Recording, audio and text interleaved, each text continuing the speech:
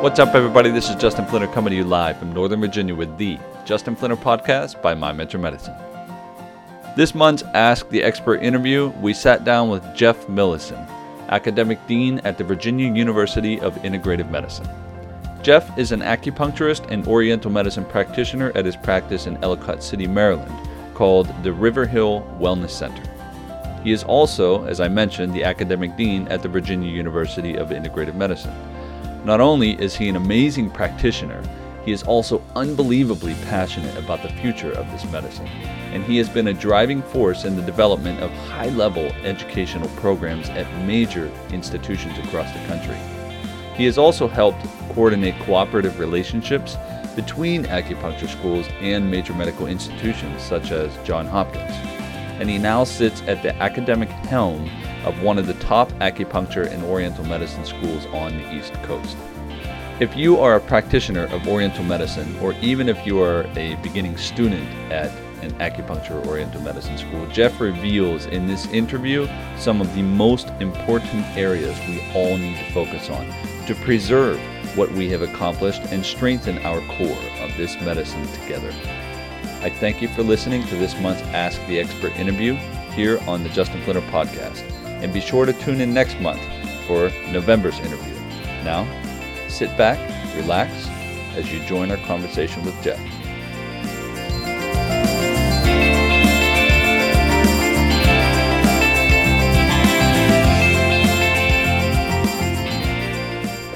Good evening, I'm Justin Flinner, and this is the Ask the Expert show by My Mentor Medicine, and I have this month's guest with us, Jeff Millison. Very excited to have him here, and before we get into our questioning, I'll tell you a little bit about him. Some of you out there probably know who he is already. Whether you're a student or whether you're an acupuncturist, you might have run into him a couple times at various different places, organizations, schools, and I'm going to read them to you right now.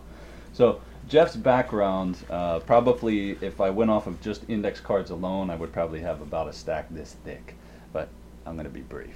All right. Good. So Jeff brings over 2 decades of experience in academia within the field of acupuncture and Oriental medicine. He was the academic director of acupuncture and Oriental medicine at the Maryland University of Integrative Health. For those of you who are not sure where that is, and you've gone there before, obviously Tai Sophia. So Tai Sophia Institute is the older name. And he was a faculty member at the institution since 1992. He was a clinical supervisor, and he is also a chair of the CCAOM. Is that correct? Yep. All right. So the Council of Colleges of Acupuncture and Oriental Medicine. He was on the curriculum committee there, and he was also a member of ACOM, so ACAOM, for those of you who are familiar with that. And he was working on the first professional doctorate task force, which is a big area of focus now for a lot of schools, it seems. And he has also served on the board of the Maryland Acupuncture Society. He's a co-founder and co-director of the River Hill Wellness Center up in Ellicott, Maryland. Ellicott City. He's also a graduate of the Traditional Acupuncture Institute, now MUIH. Should I say the year? No. No. Okay, we won't say the year. We'll hold off on that. He has a background in English as well as holistic psychology, and he is now, as we're sitting here, the academic dean at the Virginia University of Integrative Medicine. So it is my pleasure, my honor to have you here today. And I know you for some time now because I, being a student of MUIH, I was learning around 2010 when I started, and I think I met you in 2009, and I remember vividly walking into the large room to see all of the people to talk about the acupuncture program, and you were one of the people that quote-unquote convinced me. Oh, fantastic. To join. I didn't know that until this moment. Very, very glad to have experienced that, and I'm very glad to be here today. Likewise. So, Jeff, I'm going to start off with a couple questions, okay, and I want the audience to also be aware that if you also have questions, to please go ahead and send them in, and we'll get to them as quickly as we can. So my first question for you, Jeff, is when did you decide to become an acupuncturist, and what sort of influenced you to make that decision? I was probably the seminal event that inspired me and moved me towards becoming an acupuncturist was personal health experience. I was in a pretty significant car accident when I was 16, so back in 1979. Now I've told my age. And I was in the hospital for a few months, and I was having a very difficult time healing from my injuries. And Western medicine was just not doing the trick in terms of getting me out of the hospital and getting me back on my feet. And it wasn't really until I had acupuncture that my health turned around in a pretty dramatic fashion. So that personal experience is really what turned my head towards the efficacy of acupuncture, just because of that personal experience. Right. And after that, I began to study the profession, study the medicine, and it was really then that I got very attracted to the philosophy of Chinese medicine, which I know you're very familiar of. Mostly sort of a Taoist foundation, looking at how people are all life is intrinsically linked, that natural law really guides all life, if you will, the importance of self-care. It was studying the philosophy of Chinese medicine that really got me attracted beyond just the fact that it worked for me. Right. It got me attracted to studying it more myself, and so then I ended up going to school in 1989. I think that's there's a lot of commonalities in your story and what of other students, at least here at the school that I've talked with. They have some sort of incident that they go and experience acupuncture, whether it's their first choice or whether it's their last choice. Right. They end up in an acupuncture clinic, and for some reason they have this magnificent experience. Some of the times, not all of the times, but usually over time they go and they see an acupuncturist, they have a treatment, and then they have a complete transition. So then they make the jump into, I want to learn more about this theory. So having gone through that experience, is there a particular person also that maybe you touched base with at that point in your life and said, what is this stuff about and where can I go to school for this? Is there a particular individual in mind? Probably the president of Thai Sophia. When I was at school, it was called the Traditional Acupuncture Institute. Changed its name to Thai Sophia, which I think you're familiar with, and then it's now the Maryland University of Integrative Health. And the president of that institution during the time that I was pursuing the school, and was also the co-founder of the institution, Bob Duggan, along with Diane Connolly, founded that school, and it really were very key figures in promoting acupuncture in this country. And Bob is a phenomenal human being. He passed a couple of years ago, and just loss for the community. Absolutely. And Bob was a true treasure, and he was probably the main sort of influential character for me to move into academia, because I was a faculty member after I graduated for about 7 years. I was teaching a lot of courses and doing clinical supervision, and because of that, serving on faculty committees, which is sort of a common way, common extension of doing classes. And it was through my work in committees that Bob Duggan reached out to me and said he thought that I should consider applying for the new job that had just opened up. And at the time I was incredibly busy with a new practice. I had just started the Riverhead Wellness Center, multidisciplinary integrative wellness center, and about 17 practitioners, and I was very, very busy with that venture, and I basically told him no, and he kept at it because he's an incredibly persistent individual. He was a very persistent man. To his credit. Sure. And he eventually just kept at it and wore me down, and I eventually said gladly yes, and that was back in 2000. So that's what got me involved in academic administration, essentially. Yeah. I think I have a strong inclination that Bob had a major influence on a lot of people who will watch this or who are watching this to make the jump into the field of this medicine in some way, shape, or form. So let me move on to a little bit about acupuncture and education, as you've already just briefly mentioned.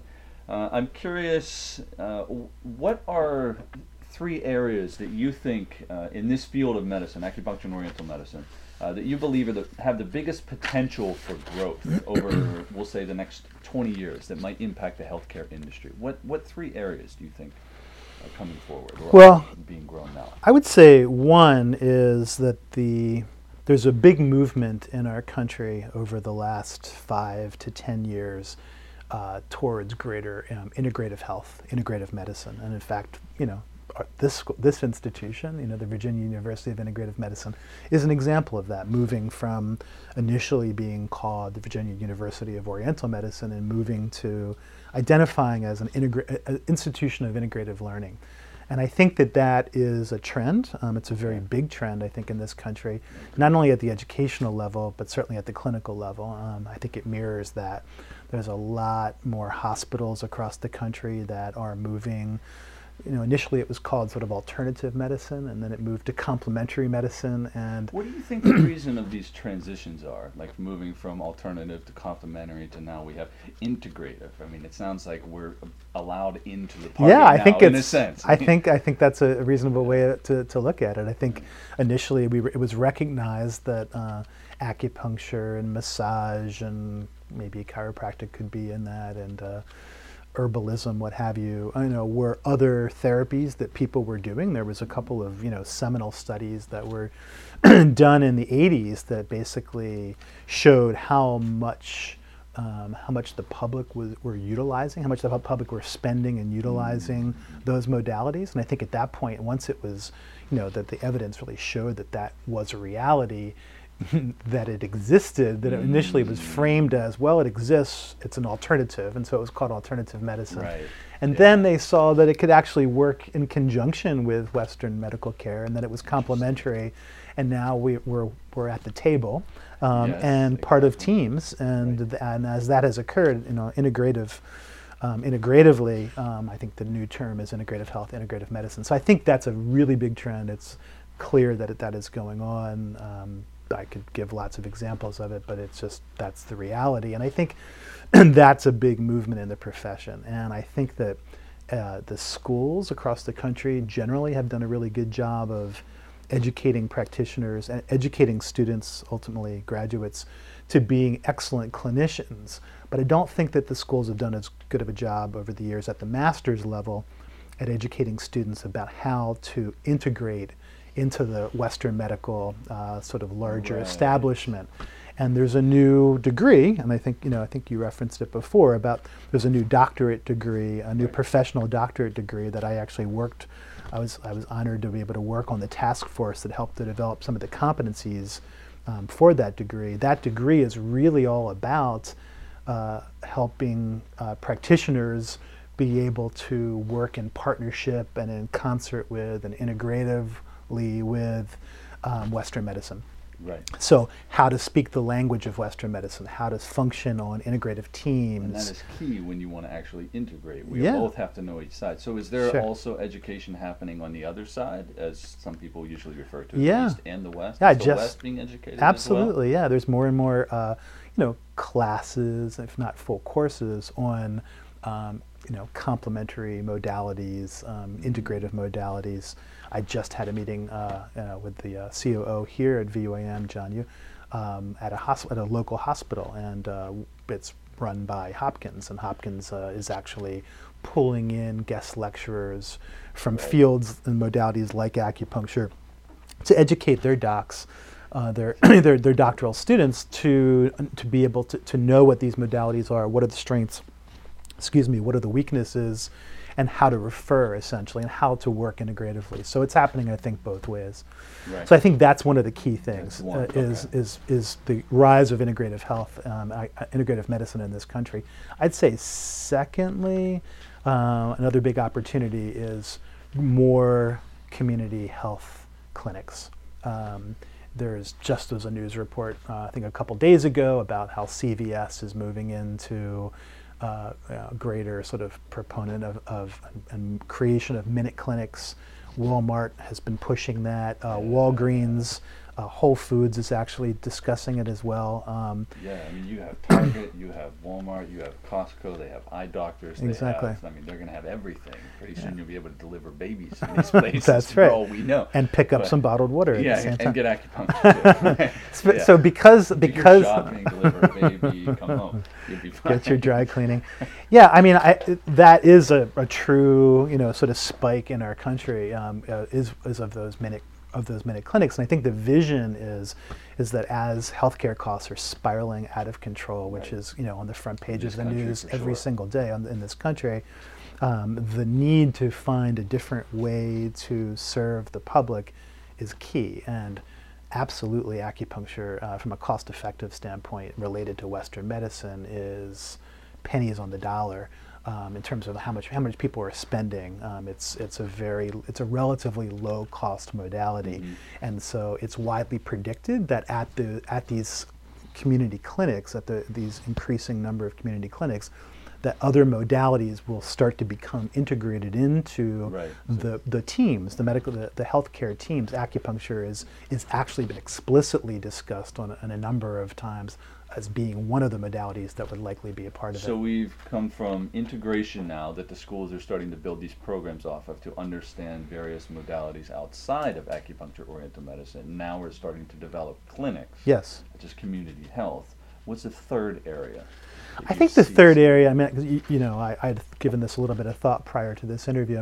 The third area to me, I think, is acupuncture's use for pain. For just looking at the front page of the news, or the sort of the top news stories, over the last year in health. One of the key ones is just the opioid crisis in this country, and it's crystal clear that the medical establishment needs to discover other ways, non-pharmacological, non-opioid ways of helping people with pain. And acupuncture is an ideal candidate for that. It's actually been explicitly discussed in some of the healthcare reform bills that have occurred.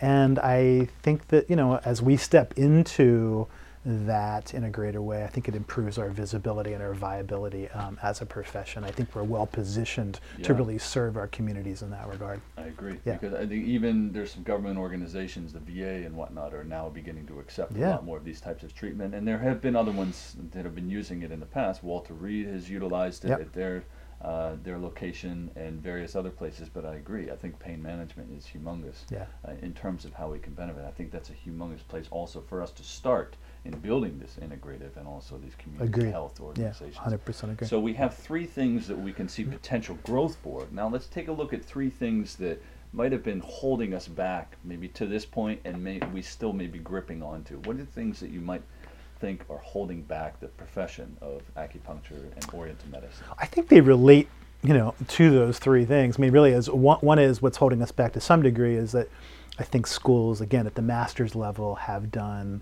a fabulous job of graduating, superb clinicians, and not as good of a job at graduating practitioners, who have the skills to be able to integrate into the Western medical establishment. And that's changing, I think, at the master's level to some degree, and certainly the professional doctorate.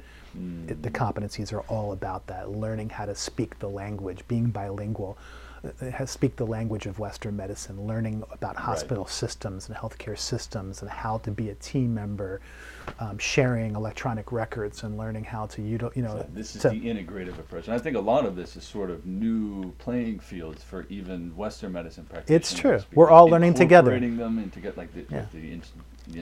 the introduction of technology, wearable technology, electronic health records to actually keep track, all for the sake of the patient and healthcare in general, but it can be quite costly. There's a lot of things that are holding us back. It's true, and you said something I think is very insightful. I completely agree with, which is that Western medicine is learning this at the same time.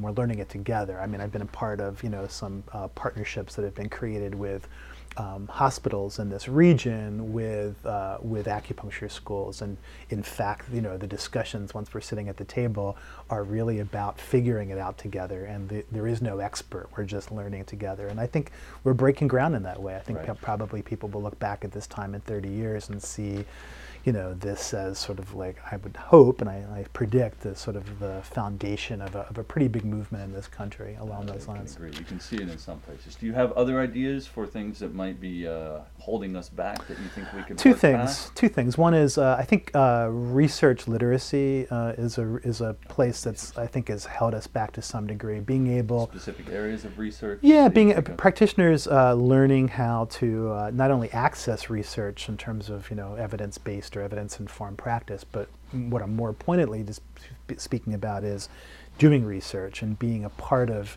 things like outcomes-based research, and that is ultimately what is going to sway certain people to look at acupuncture in a more viable fashion. It's happening a lot more in the East and less so in the West. You can go online right now and you can search for different forms of research for acupuncture and oriental medicine. Oh, yeah. You can already pull up thousands of research. So are there areas that we may not be looking into that we might want to? I think that probably around pain, but I think one of the key things is that the type of research that's being done is not necessarily at the level that that this culture, that Western sort of science in terms of their evaluation of research. I think that we could step up our game, if you will, as in this country, to put out research I think that's more widely accepted. So I think that's a key thing. And then thirdly, I would say, the membership organization on the national level for acupuncture is not firing on all cylinders, if I'm going to put it really nicely.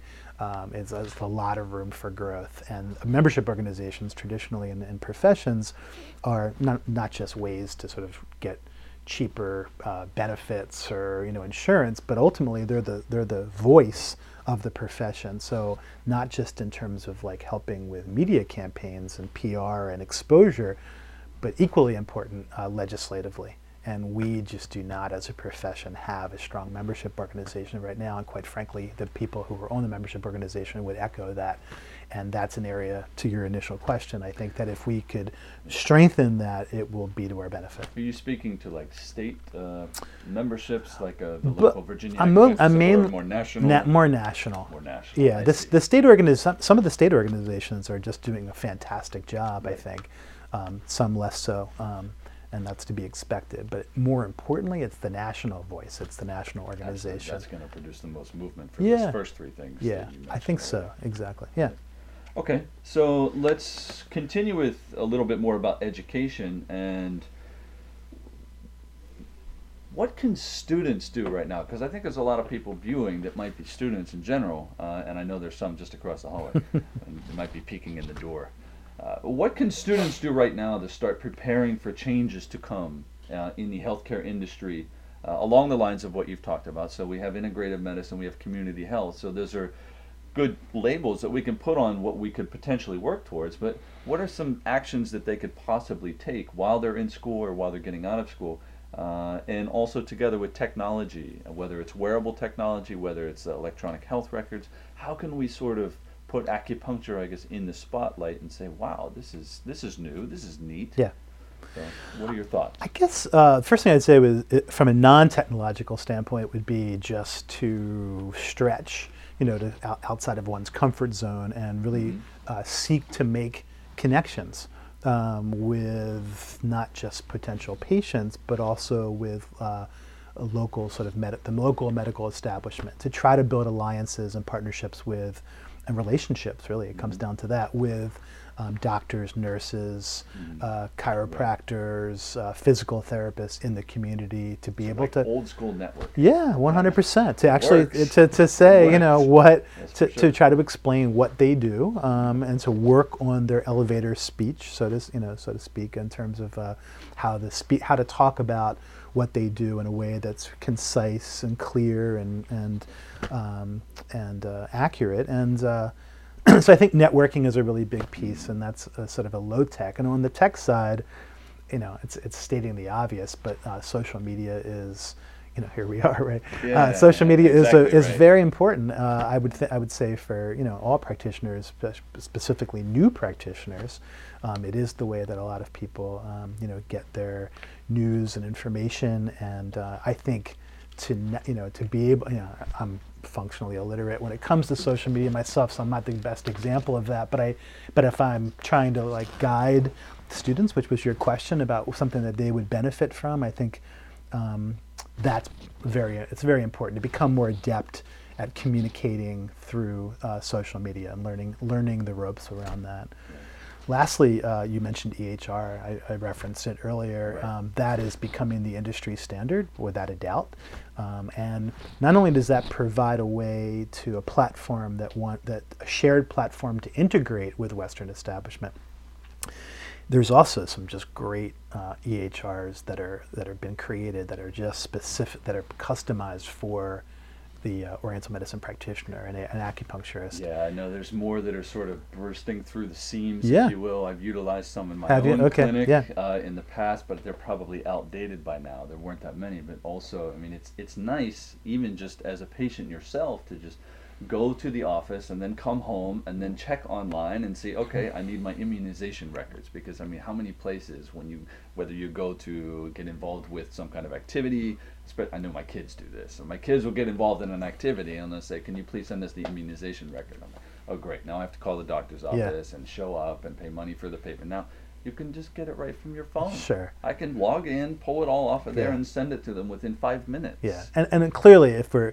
thinking about things that will in 30 years we'll look back on and we'll think to ourselves, I don't want to that think was about the that dark right ages. now. I mean, I'm that- still getting started, but at the same Me too, yeah. You're right. You're absolutely right. Yeah, it's happening, right? And It so is. so to get on the ground, Constantly. relatively ground floor of that, and really start familiarizing oneself with it. And what I can say also just briefly about EHRs is, it sounds like a fancy title, and it sounds potentially like something that would be a barrier for some people because it's too much to sort of grab hold to. Yeah. What I can say is that there are some really affordable EHRs that are not only provide a shared platform with Western medicine, and not only is it to get it because it's industry standard, but have great resources built in. Mm-hmm. So for an acupuncture practitioner, you can, research bladder 21.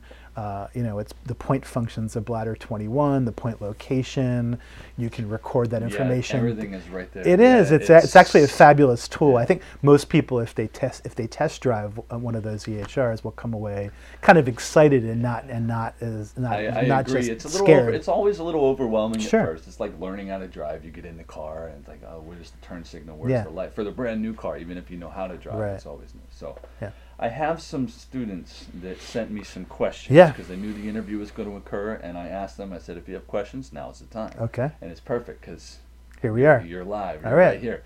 So one of the questions comes from Ralph Mioni, and his first question for you is, I was a student at MUIH for one trimester. Do you have any plans of instituting a cohort or a similar system here at VUIM? Hi, Ralph.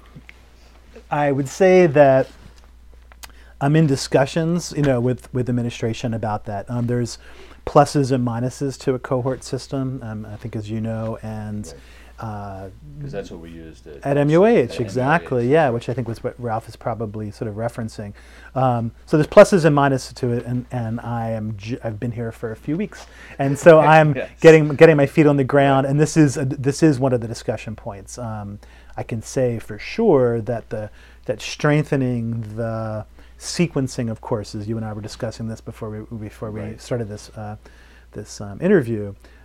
Is one of the areas that's going to improve very quickly, I think, and Sort of helps streamline the education as well to make Yeah. sure everyone is along the same track. exactly, yeah. That's So good. I can ensure that, and we're going to take a look if the cohort system is the best model to achieve that.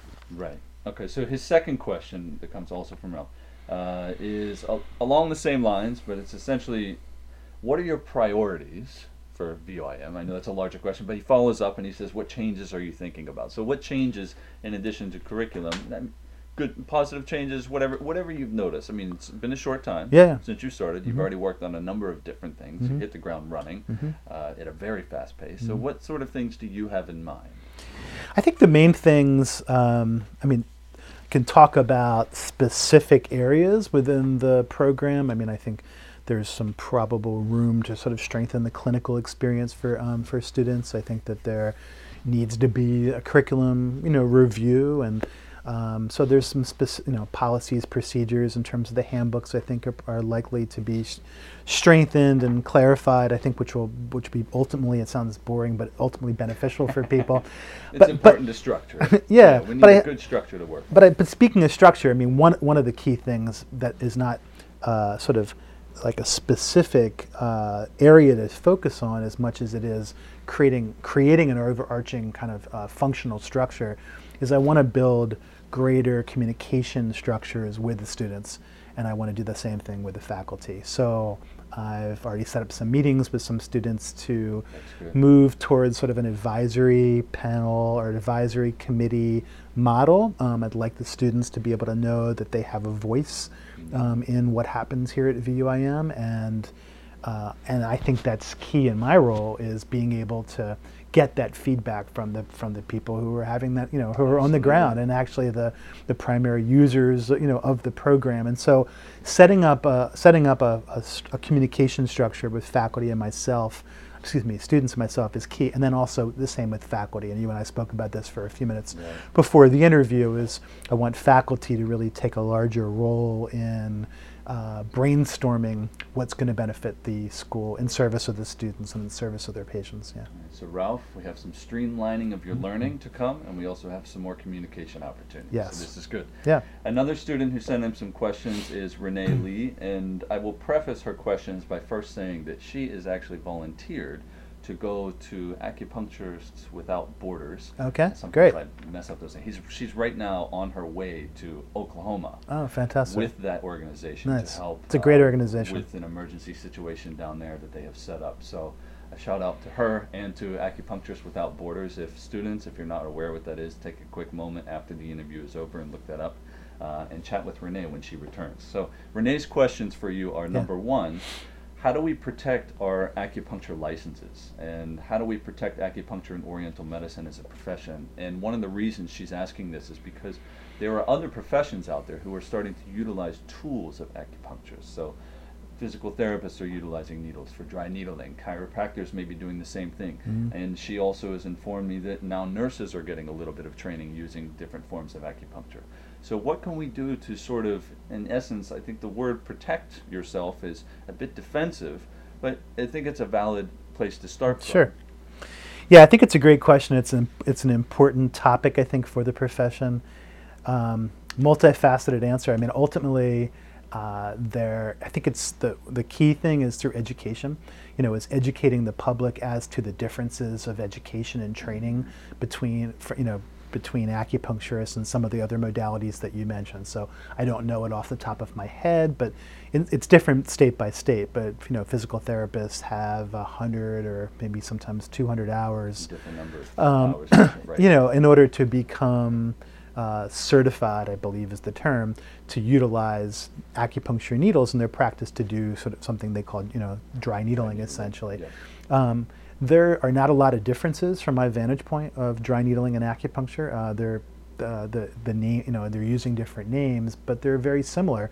and I'm not saying that doesn't potentially have some level of value, and I think it probably does, for some people, if they get dry needling techniques with physical therapists. But the public needs to understand that that's very distinct from what an acupuncturist does in terms of the wide breadth of concerns that an acupuncturist can take on and work with their patient load, and the educational difference is enormous. That's the big difference. And I think that most obviously acupuncturists know that and physical therapists know that, but the public does not. Absolutely, and they just see acupuncture needles and physical therapists are licensed practitioners, acupuncturists are licensed practitioners. It must be that they're both.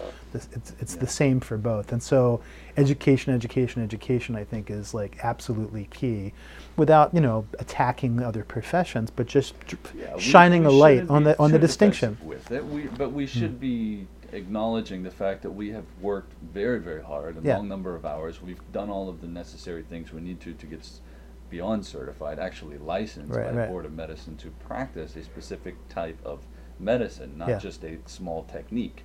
So we have a wider range, and a lot of the times just the schools focus on acupuncture. It's an attractive word. It's an attractive technique, and it's something that most people don't really know about. So education, I agree with you. I think it's a major thing. She does have another question for you, which is, what are your thoughts on how to run a profitable business that has a foundational mission of service to the community? It's a good question. I think I share the I share the concern maybe that's at the heart of the question, which is how to have acupuncture be a viable form of healthcare for a wide range of socioeconomic groups, essentially.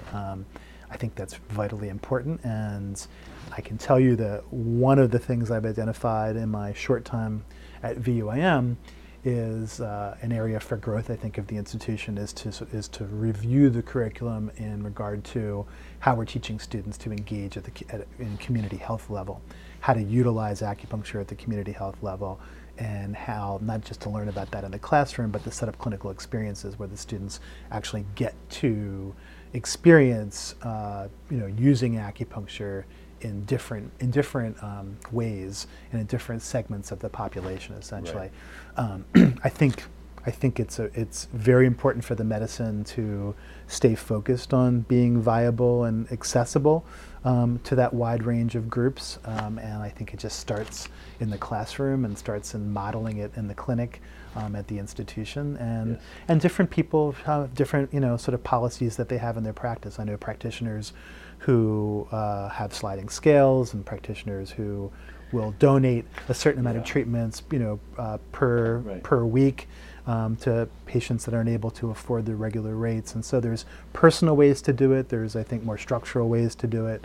And I'm completely committed here at VUIM is to strengthen that aspect of our offering. A lot of that comes down to someone's individual belief on how they would like to offer it to the public. That's whether true. It's community health. I mean, Yep. they want to do this large group setting of people just come in at random times with the sliding scale.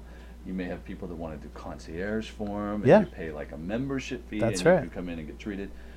It's really up to the practitioner in general, but one of the things that I've noticed, not just in acupuncture and oriental medicine itself, is also in various other schools, probably a lot of them, is when you graduate from college and you step out the door, what's next? A lot of people ask that question, especially if you are going into a field such as this, acupuncture and oriental medicine. You want to open your own clinic. If you don't have stuff set up beforehand when Yeah. you're ready to walk out the door, Right. you won't have anywhere to go. That's right. So I think it's a great question from you, Renee, and hopefully Jeff gave you some insight to that. And during your education here, you can build upon that and create your own clinic outside with the support of everyone that you have here inside. So Jeff, I have one more question Sure. for you. It's one of my favorite to ask. I'm not quite sure why, but I like the story, if you will. Maybe I get it from Bob. Okay. I like the practice of hearing people's stories. So what gets you out of bed every single day? Like why do you get up and say, I want to be an acupuncturist? Or even if you weren't an acupuncturist, what is the driving force for you right now to get up out of bed? I know you got a little boy. Yeah. And he probably comes in and says, Daddy, it's time to get up. Well, Something like that. He doesn't have to come in, and he just rolls over. He just rolls over. Or an alarm. All of that aside, what literally gets you up? What gives you the drive and ambition to go through? Well, I would actually say it is my son, my 6-year-old son, just turned 6, Shay, and he literally wakes me up in the morning, and he's literally figuratively what gets me out of bed. And what I mean by that is, I am in this profession ultimately to make a difference, and like so many other people, I'm certainly not unique in that way. I want to make the world a better place. I mean, I see a lot of issues, sort of in this country and in the world. I think there's a lot of room for growth and healing and strengthening. Certainly, I can speak for our own country, and I want to make a difference, and I want to positively contribute to that. And I feel very blessed to be a part of this profession that I actually think has a lot to offer the larger community, both in terms of the philosophy of Chinese medicine and also on a very pragmatic level, the health care benefits of itself, I think offers a lot to the general public. And I think it's one way to make a difference in the world. And so, the next generation is really what gets me out of bed, and being able to do something that I feel passionate about, that I think is ultimately positively affecting our world. And there it is. There it is. And I can honestly say, and I'll own this when I say it, that you have affected the next generation, because I am That's the right. next generation. So That's right. I've stepped up to the plate, and I can honestly say that yes, you have had a large effect on me, and I'm sure there's a lot of viewers out there who can say the same. Oh, thanks, and Jason. I know that VUIM will definitely benefit and have strong effect from what you're bringing to the institution. Thank you so much. You're just getting started. So I greatly appreciate it. Jeff Millison here. Do you have any final words of wisdom you want to give to everyone? I think we've covered it. Wait for that. Yeah. Your son might be watching. Exactly. Sure. All right. Thank you, everyone, for tuning in. Again, I'm Justin Flinner and Jeff Millison here at VUIM, Virginia University of Integrative Medicine, and I look forward to seeing you all next month for Ask the Expert. Have a good one, everyone.